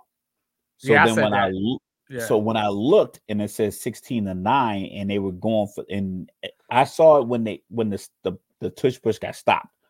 When the guy had shoulder pad and Jalen Hurts helmet. I don't know how he didn't call it, but it is what it is. So I thought there was a 4th and 1 attempt that they stopped, but then I sat there because I watched the games on mute. I was like, okay, they went for 2, but I was like, okay, they probably went for 2 to be down 16-11. So if they get a field goal, they're down 8, whatever the case may be. I get it. But Tampa, it didn't feel like a 32-9 kind of game. Because Tampa's not that good of a team. Like I said, like go back through their schedule You know, they beat Minnesota week 1. I give them props for that. They beat Kirk Cousins. But then if you look at the rest of those wins, you got a whole lot of Tennessee. You know, you got some Atlanta, you got some New Orleans, you They got 2 split with Atlanta. Carolinas. Atlanta got. I think they lost to Atlanta 16-13. They lost to the Saints once too. They swept Carolina. You know, say outside of that, you know, they beat Jacksonville, so I might give them that one, even though that's when Trevor Lawrence was hurt. But I'll give them that one as well. You know, they didn't beat anybody this season that. I mean, stood after out. 18 games, they're 10-8. It's just that they had probably one more. I picked Tampa Bay, so I feel proud of myself for that. But I think the public probably felt like it was a shocking victory. But I picked them. I didn't pick them off X's and O's. I picked them off for the fact that I thought Philly was just kind of discombobulated already. Yeah, I picked Philly just because I thought that you thought they'd be able to turn it around. You're not necessarily turn it around, but you're 0-0 now. And then they was just going to go get fucked up by San Francisco this week was the way that I looked at it. I realistically, I didn't even waver. Like I didn't think Philly had a shot at all. Well, I guess they would have played Detroit, but yeah. I didn't think Philly had a shot at all. I think Tampa, because once he pulled the guys, because he started his starters against the Giants with the hope that the Commanders would be beating the Cowboys and they could still win the division. Once they were getting beat with their starters in against the Giants and then pulled them and then lost, I was like, this team's done. Because I'm like, you know what? I want to play this out and beat the hell out of somebody on the way to the playoffs. We've been slumping. Either come out and dominate that game, but they let Tyrod Taylor and DeVito come in and share time and injuries and still beat them. I was like, yeah, they are done. Well, it was done. It was like a marriage where like you don't care if your spouse comes home at night. I think that Tampa had their moment in the sun. And now, since Todd Bowles correctly pointed out that Detroit is playing in a dome, if the sun don't shine, then sun don't shine. Don't shine, yeah. You know, saying that's where we are right now with Tampa Bay. I'm off the bus. You know, I still don't believe in them. I think Detroit's going to beat them. I don't think it's going to be a blowout. But it's not a point. I don't think right now it's a matter of belief. I think it's just a matter of like I thought they were going to beat Philly. I just thought that Philly just. AJ Brown. We talk about Twitter when he got ruled out. Right. I've seen like a couple documentaries. Like I saw one that made me think like, why would you buy a house with stairs when you're NFL running back? Jerome Bettis getting out of his bed Monday morning. Like the ESPN cameras are there, so it felt kind of a setup. But him gingerly walking down the stairs Monday morning after a Sunday game. And it's like he played the following week. So how bad are you injured to where you can't play? Like what happened to your body? Because Champ Bailey played all season long with just a shoulder brace that just kept his arm up here so he could still tackle. Yeah. Phillip Rivers played with no ACL in an AFC Championship game. He ain't never have no energy with all them kids. Yo, maybe that's where his energy comes from. Yeah, I mean, he out here like Noah's Ark in real life. So just the fact that what these guys play with to the point where AJ was like, they rule him out when you're literally in a win or go home situation and you rule out one of the, not even the best player on your team, one of the best 12 players in the league, 12 to 15 players in the league of 1,500 people. This guy's literally in the top 0.01%. And you're like, nah. Yeah. We'll play this game without him, even though we're struggling. Immensely. Or maybe he ain't want to play. Maybe he was like, you know how it is when sometimes you fake a little bit when you go to the nurse's office when you're a kid so you can go home. Oh yeah, who's the hurt. Bitch now? I mean, the market will open up for him. But yeah, he can wear number 11 in Atlanta if he wants to. We'll give you Kyle Pitts. Jared Goff had 353 yards against Tampa in that earlier matchup. You know, Amon St. Brown had 12 catches, 424 yards. So Tampa is weird to me because I feel like, and I could be wrong, but I feel like their defense isn't that good, even though I feel they have good players on their defense. It's a weird thing. It's like I said, it has to be partly scheme. Has to be. And they blitz a lot. So, of course, there's some variance Todd there. Bowles, like, listen, man, when in doubt, hit the gap. Yeah, so there's obviously some variance there that's going to lead to big plays. Or, either way, they're going to get a sack, they're going to bat down a pass, get an interception, or they're going to get bombed on. Like it's one or the other. Yeah, feast or famine. Are you gonna tip a pass and get, like I said, you get that pick six? Are you gonna catch Jared Goff in his reported small hands in a situation where he fumbles? I don't know. He got the Kenny Pickett. He got the Joe Burrows. Okay. Maybe he should wear a glove. Never mind. Chill. Don't wear that glove. So as far as San Francisco and Green Bay goes, Jordan Love. So the good thing is, I'm listening. I'm just making my drink Green order. Bay and San Francisco. Green Bay and San Francisco have played each other a few times over the years in the playoffs. Matt LaFleur and Kyle Shanahan are very familiar with one another. So Green Bay has that going for them. They had games where they took San Francisco to the wire at Lambeau, and Aaron Rodgers just couldn't complete a pass. Or talking about the Kaepernick 180 yard. No, I'm talking about a few years ago when it was the snow game with the punt block. Yeah, that game. Green Bay had that was Aaron Rodgers' fault because he had 27 passes. He kept trying to throw it to Devontae. No, he had 27 pass attempts.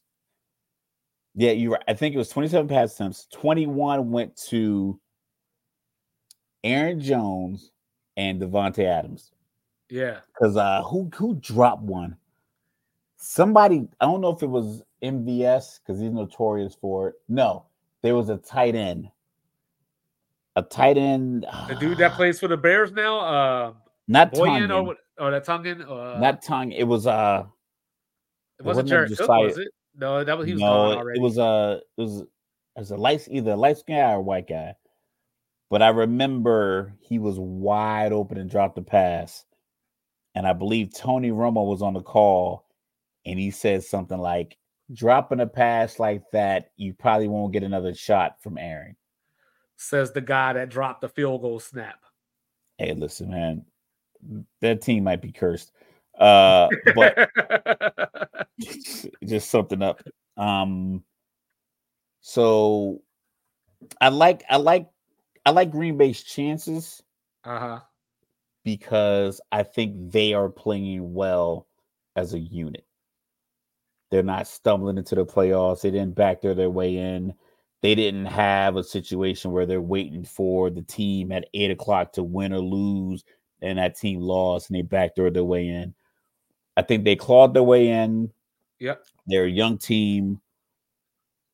I think their coach understands the quarterback. I think the quarterback's success. I think the fact that, he sat there for a few years behind Aaron, you had to absorb something. Right. Like I talked about it last week. If you had somebody sitting next to you right now taking notes, and I had somebody right here taking notes, in a year, those two people could probably sit together and have their own podcast. Well, he obviously passed the Aaron Rodgers geometry class. So, but that's what I'm saying. I think that it's not unheard of that Green Bay could go win this game. Thank you. I just think that. Shout out to my favorite son. He just brought me my drink. I just think that this is playoff football. Green Bay's 28th against the run. San Francisco's 3rd against the run. I just think that they're going to get a lot of McCaffrey and they're not going to be able to do anything about it in the rain in Santa Clara and I think that Brock Purdy isn't going to have to do much from the standpoint of, we were talking about, or Nick Wright always talks about, is Brock Purdy going to make the play in the moment? I don't think we're going to see that this week. I don't That think that. the thing about it, I like It's a dumb argument. It's a dumb argument. He's such a smart, articulate guy, and I think he can debate with the best, probably the best sports pundits or political pundits anybody I've ever really listened to on TV. But he has a little Skip Bayless in him. He's got when he talks about full on. He talks about Brock Purdy, when he talks about Buffalo. When he talks about Buffalo, Brock Purdy, Kansas City, LeBron. A little bit with LeBron, but I think it's the argument for LeBron you got to tail it back. You kind of have to argue more victories with that because he's not as dominant and powerful, whatever the case may be. But his Brock Purdy argument was, I want to see him do it when he's down in the fourth quarter. But if you simply say like, well, maybe because he makes the 7 or 8 throws in the first half that turn into first downs, that keep drives going, because McCaffrey can't get a 12-yard rush touchdown if they don't get from the 25 to the 12 and convert a couple of third downs.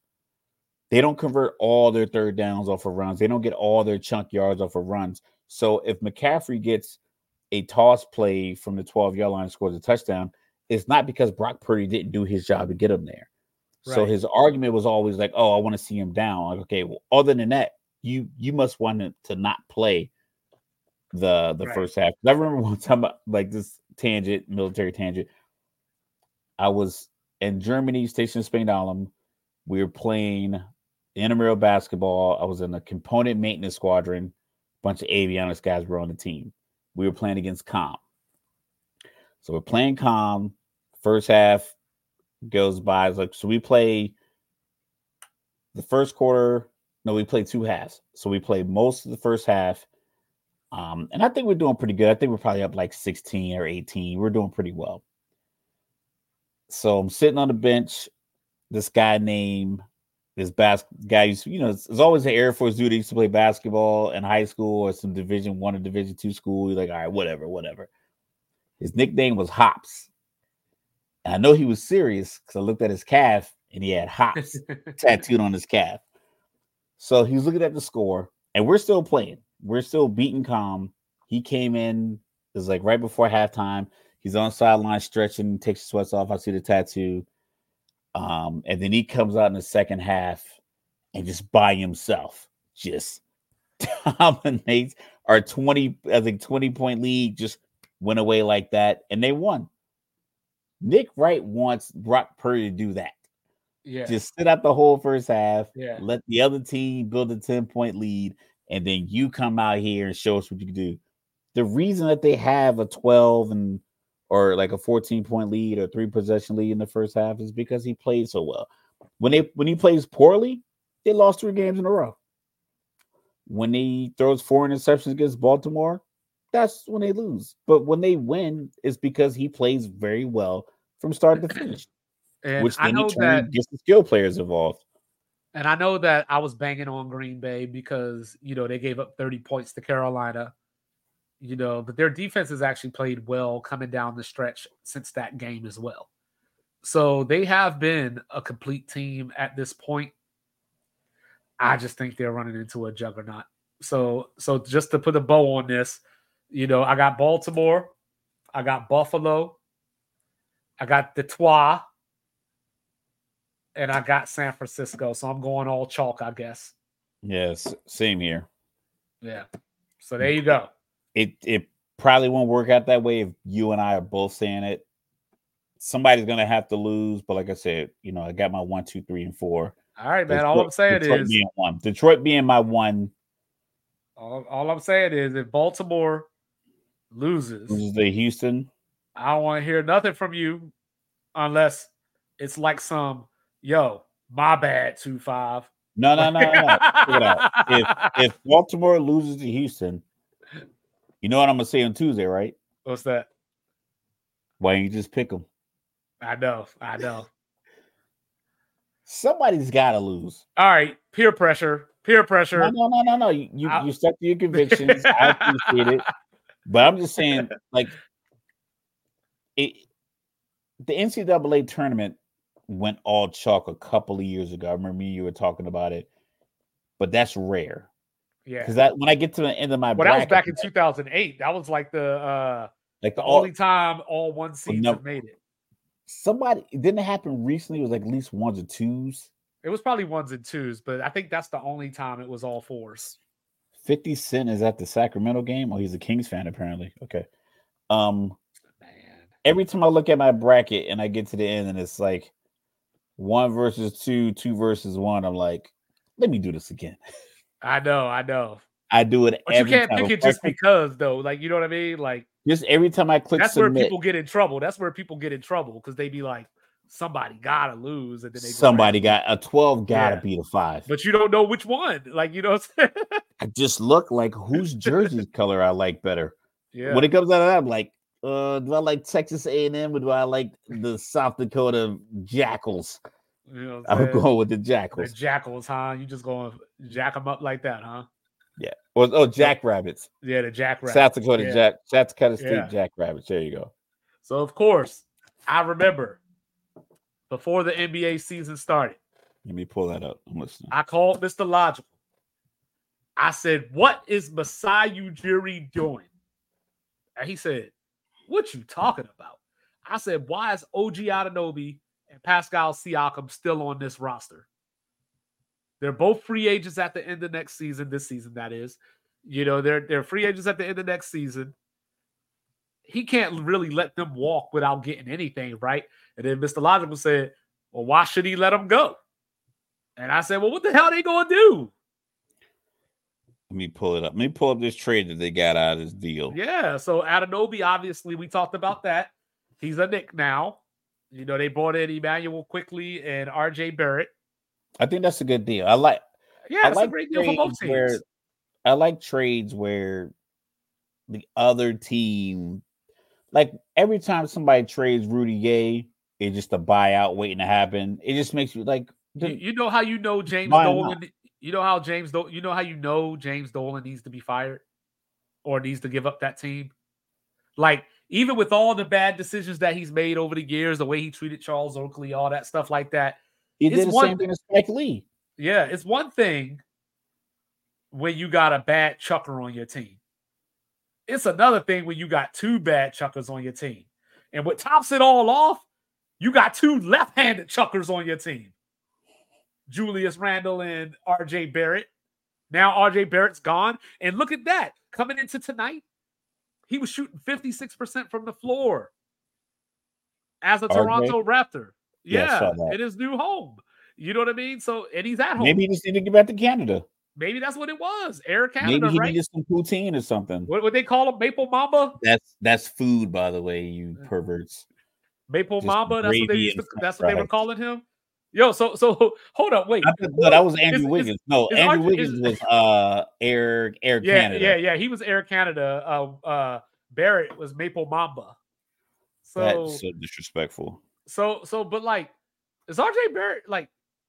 Is he better than Andrew Wiggins? I don't even know. Like, that's like who's the best Canadian in the league right now? Oh, well, never mind.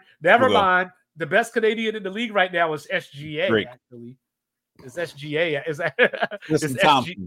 It's SGA actually. You know, but yeah, what you think about the trade? I like the trade. The main thing I like about the trade is that I'm not really a big fan of I'm not a big fan of the prospects coming in from college basketball and like these other amateur leagues.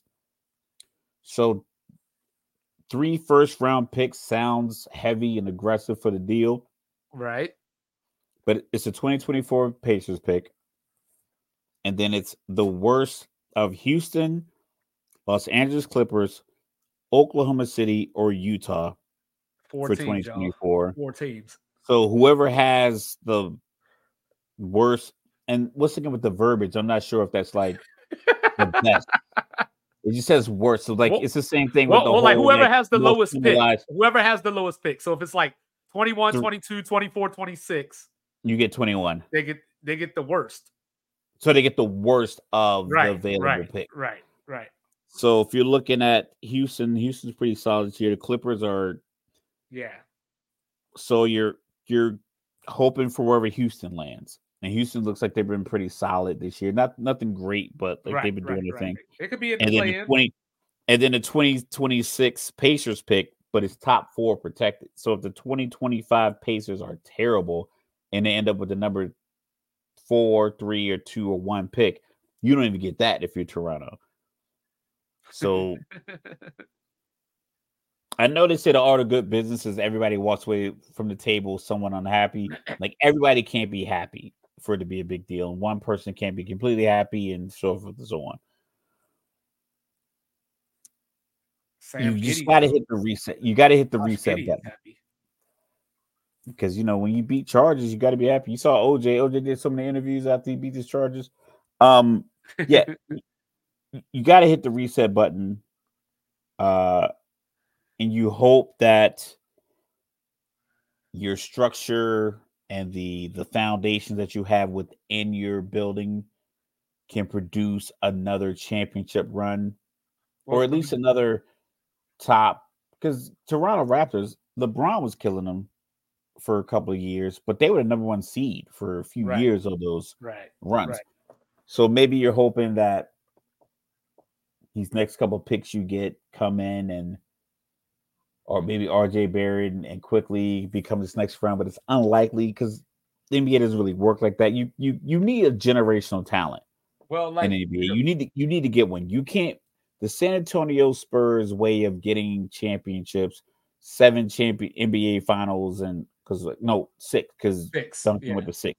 Yeah, getting the 6 NBA finals was just bounce passes, chest passes, and limited egos. Unlikely. So one of these guys is going to have to turn into something out of nothing. Like Kawhi, when he was in San Antonio, was a 13.9 points a game, if that. They trade him to Toronto, lead him to a championship. You need something like that. You're going to need one of these guys to just kind of turn into that player.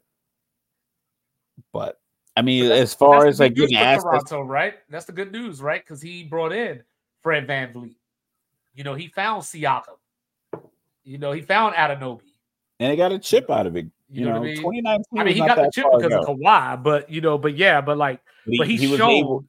Because Kawhi's been on the Clippers, and the Clippers been making all kinds of moves. They haven't sniffed the championship. But he's shown that he can find the hidden gem. So being that some of those picks are going to be later, it's not necessarily a bad thing when we're looking at the person making the decisions. Yeah, but does he still have that job? That's the other thing. A lot of it is fool's gold. It's like Bitcoin or any kind of cryptocurrency. It looks good. Your investment's going up and down. You throw another $100 into it on, SoFi, whatever app you use, or Robinhood. Ultimately, like, are you going to really wait out 3-4 years and see if it grows? Probably not. Are you going to really wait out 3 or 4 years to see if the deal that was Missouri made is going to pan out? I mean, possibly. I think Toronto kind of has to, because I mean, who goes to Toronto? It's basically Canada's New York. Yeah, but you got to pay the taxes on top of like whatever else you pay. I don't know if you ever looked at a W-2 for somebody who works in New Jersey and New York. It's awful. It hurts. It hurts bad. It hurts bad. Uncle Sam gonna be calling for that. That's what I'm saying. Like, you got to pay the Canadian taxes on top of, whatever. Free medical. Cool. You get a nice root canal if you need one. I said, it's a tough world.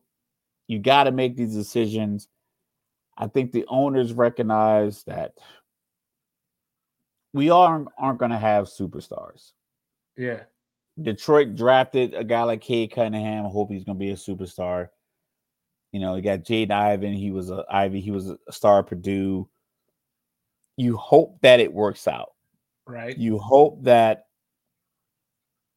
James Harden, Kevin Durant, Russell Westbrook, you hope that you are in a position to replicate that by drafting 3 guys out of college and they turn into this kind of a dynamic trio. More likely you won't. The free agent piece is going to be pretty difficult because you're paying guys like they're getting up to like NFL quarterback prices for some of these stars. Like Jaylen Brown, what do you got? 5 years, 340. Something like That's the that. number. Fully guaranteed. Fully guaranteed. I think Durant had 5 years, 190 with Brooklyn, and they knew he was going to miss a year and some change with the Achilles, and Right. they still paid him essentially $40 million a year. Right. So you're gonna have to do that if you want to bring a free agent in, or you're gonna hope that some of these trades you make with some of these draft picks, they pan out, they turn into a guy, they turn into another Van Fleet. So what do you think about this move for Indiana? I like it. I think Indiana is taking advantage of the fact that they're just getting hot. Yeah. They got a championship coach. They have a young core with Halliburton. They got to keep Buddy Hield. No, he on the block again. Nah, he's still there. I know, but he ain't gonna be there. You got to keep. But then again, I mean, they've been pump faking with Miles Turner too. That's what I'm saying. So you didn't give up. What you have is you got a big man, you got a versatile guy you traded for. You have your up and coming, very confident, young, light skinned point guard. Everyone needs one of those. And then you got Buddy Hield. Is like, listen, man, I'm out here. You know, his numbers are like Steph Curry pace. Field goals per season, career field goals. Like he's on like the same pace as Steph Curry was when Steph Curry started shooting the threes. So like youngest player at 27 and a half threes, youngest player at 20, like that stat that ESPN throws out there. Buddy Hield's on that kind of arc. Yeah. And he's always for some reason on the trading block, but he never really ends up anywhere where he can really showcase his skills. Yeah. I think this is the opportunity for Rick Carlisle, but like, let's get the point guard, the shooter, the playmaker, and the big man together and run the East. Because if you get to the top four, that's what you want. You want a playoff series at home. I think Indiana put themselves in a position where they can get a playoff series at home. Yeah, they actually win a series now. And that's it. And that's all you can really hope for. You get a playoff series at home because you get the top 3 teams out the East. And number one being Boston, so it's gonna be tough. But you get one series at home, you win that. Maybe you still a game of the road against Boston, coming back. You're confident at home. I mean, certain things have happened. I mean, the Lakers beat the Warriors last year and went to the Western Conference Finals. Yeah, no one was saying that in late March. Indiana brought in an NBA champion and gave up an NBA champion because Bruce Brown went to Toronto in this deal, and it works out for Toronto because the way that his contract is structured. A lot of rules, baby daddy. It's basically a what's the word I'm looking for? Expiring contract if you want it to be. It's a 2-year deal, but it has the option. So you could get out of it this year to get more cap space if you want. So it works out for Toronto that way as well. We got the Pacers at 7 right now, 23-17. Yeah. And Halliburton's probably out another week. I think the Sixers are continue to I don't think the Sixers are gonna slip. No, they'll just maintain. They just maintain and they'll just constantly be at 3. And maybe the Bucks lose a couple and they get to 3-2, whatever. I think they're gonna kind of keep rising. I can see the Cavaliers as the trade deadline gets closer. I think the rumblings in the building can maybe impact the way certain guys play. Maybe they sit a guy because they want to move him. Whereas the Pacers already made their move. Right. They made their kick. They're running a 1,600-meter race. Well, they still got to see what they can get for Buddy Hield. I don't know if you have to move him, though. Like, I don't know if you obviously don't want him. They obviously don't want him. Like, he's been on the trade block since he's been there.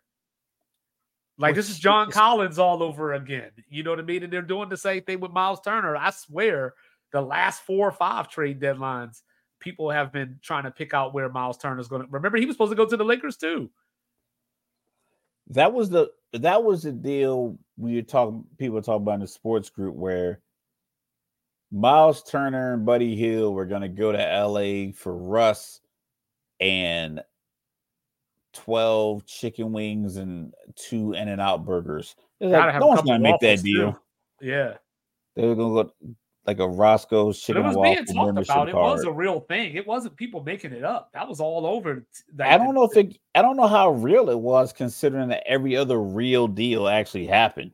I don't know. It was all over the. Think about all the I mean, real deals that we've heard about that Well, happened. every deal Like, doesn't Siakam's happen on the though. block. We've heard, like, how many times did we hear John Collins was going to get traded before he got traded? Not that often. Every year, every trade block or every trade deadline, his name was out there. That's why when they finally traded him and they got like Rudy Gay for him, we were like, y'all did all that just to do cut that? Rudy Gay. Right. But I mean, sometimes money, you hold on too long. Like, I like to play poker, and sometimes I like to play Texas Hold'em. I get my 2 hole cards. The flop comes. I hit a big hand, and I don't want to scare anybody off. So I slow play it, and then the turn comes, and I bet a little bigger, and it scares everybody off. It's like, okay, I can see what's going on here. Sometimes I think some of these GMs, they like to, play coy and try to figure out like, oh, I'm not talking to you unless you give me this. I'm not talking to you unless you're going to start the negotiations here. And it's like, all right, cool. Yeah, so we're going to just call Utah because Danny Ainge always has 11 picks, and he's willing to move all of those. I think Danny Ainge probably has pick rights for a team for like 2032. I'm willing to bet that if he looked at his stock, if we had a list of what they had, I bet he has somebody's 2032 pick right now. Oh, NBA TV got the Brent Berry slam dunk contest on. Oh, when he wore the warm up? Yeah. And I think he would have did he wear the Grand Hills? No, he wore some Nikes. No, but yeah, like I think that Indiana is a team that's going places. Siakam isn't 30 yet. Like he's coming close up on it, but he's not 30 yet. So they still should get a good 3 to 4 top tier years out of him. He's averaging 22 right now. It has nowhere to go up behind. Like that pick and roll is going to be deadly with him and Halliburton. If they run it, more likely to be pick and pop. Yeah, because we can do it. If you're gonna run pick and roll with Siakam and Halliburton, what are you doing with Turner? That's true. He's just standing on the block. No, you finally trade him, I guess. I mean, he has. Looks like, is that Kevin Ali on Indiana staff? Probably. I believe so. I'm trying to find this Kings game. I'm watching it right now. What's the Kings score? are down 11. Wow. See, that's what I was talking about. I was like, I don't want to watch that. Whoa. No. Kings are down 9, 122, 113. Indiana is definitely falling apart, succumbing to the press and the trap. All right, it's 3 dudes in the backcourt. You got to get the ball over half court. Yeah, okay. And Go score. Oh, actually, I am watching it. How about that? I didn't even know I landed on it. You got to get points. Don't shoot the 3, Miles Turner. That was a bad shot, bro. But yeah, I don't like today's NBA. I'm sorry. I was watching the T-Wolves in Memphis because they caught my attention because it was actually a good game. And then I flipped around, started, not paying attention. And by the time I looked back up, Minnesota won by 15 or so. But that's just the NBA. It's just who's going to get hot. There's no strategy. It's just who's going to get hot. But I am looking forward to Boston hosting Denver tomorrow night. That's my NBA or both of our NBA Finals previews. I think we just picked a different team. Yeah, I picked Denver, and I picked Denver to repeat, and you picked Boston. I think it's very tough to repeat, and I think even getting back, I just felt like that because I didn't feel as if the many teams out west really made like steps Impact forward, moves. Yeah. impact moves to beat what Denver already gives you. So, all right, so they're down 7, minute 15. The full court press is literally killing Indiana. No Halliburton. Oh my goodness. Is Nembhard in the game? So wait, hold on. I'm looking at the call. Did they call a foul? No. What did they call? So they're passing the ball to the corner, which is a bad move. Who did I ball? That's a bad angle. Give me another angle. I think they're reviewing it. So when you were asking, score was 122-111. Yeah, I saw that. They went to a full court press. They're trapping everything on the sideline, and Indiana keeps passing to the sideline. So when they got it across to half court, Walker had the ball at the free throw line and could have taken a couple of dribbles, but instead he kicked it out to Miles Turner, who shot a 3 with whose hand is that? Monk, that's your hand. It's out of ball out on Sacramento. He shot a 3 with like 8 seconds left on the shot clock when they were trying to run a clock. It was NBA. It was very weird. Like you're 7 feet tall and you're shooting a 3 from the corner when the guy who just passed you the ball was standing wide open at the free throw line. Just get it back to him at the free throw line. He takes one dribble, he can float it. Yeah. He could even take 2 dribbles and dunk, or 1 dribble and float it, or just stand there and burn off a few more seconds. That's why I miss Mutombo. Dunk on them, But that's the NBA today, and this is Sports Reports as Ordered. He is Mr. Logical. I am 2-5. Tell your granny hi.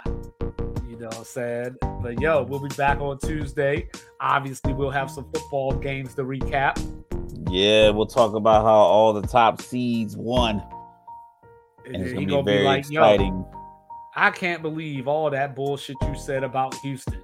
Hold on, don't go anywhere yet. We got 122-117. Oh, Lord. 50 seconds left. Oh, Lord. Buddy Hill going to the free throw line. I'm having PTSD. This is like Duke against Maryland all over again. It's going to be tough, man. But you know who we are. Like, subscribe, review, share. Share with your grandma. All that stuff. It's free. Check us out. We'll be back Tuesday. Check out the Hot Box. Our guys over there. Check the X pages. Everything. Check YouTube pages. And then you go. Have a great weekend. Enjoy this football.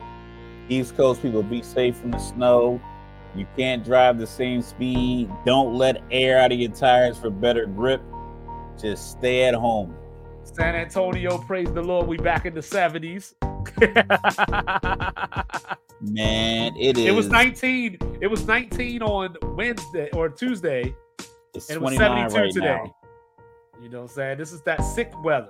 But snow starts we in out. half an hour. Peace.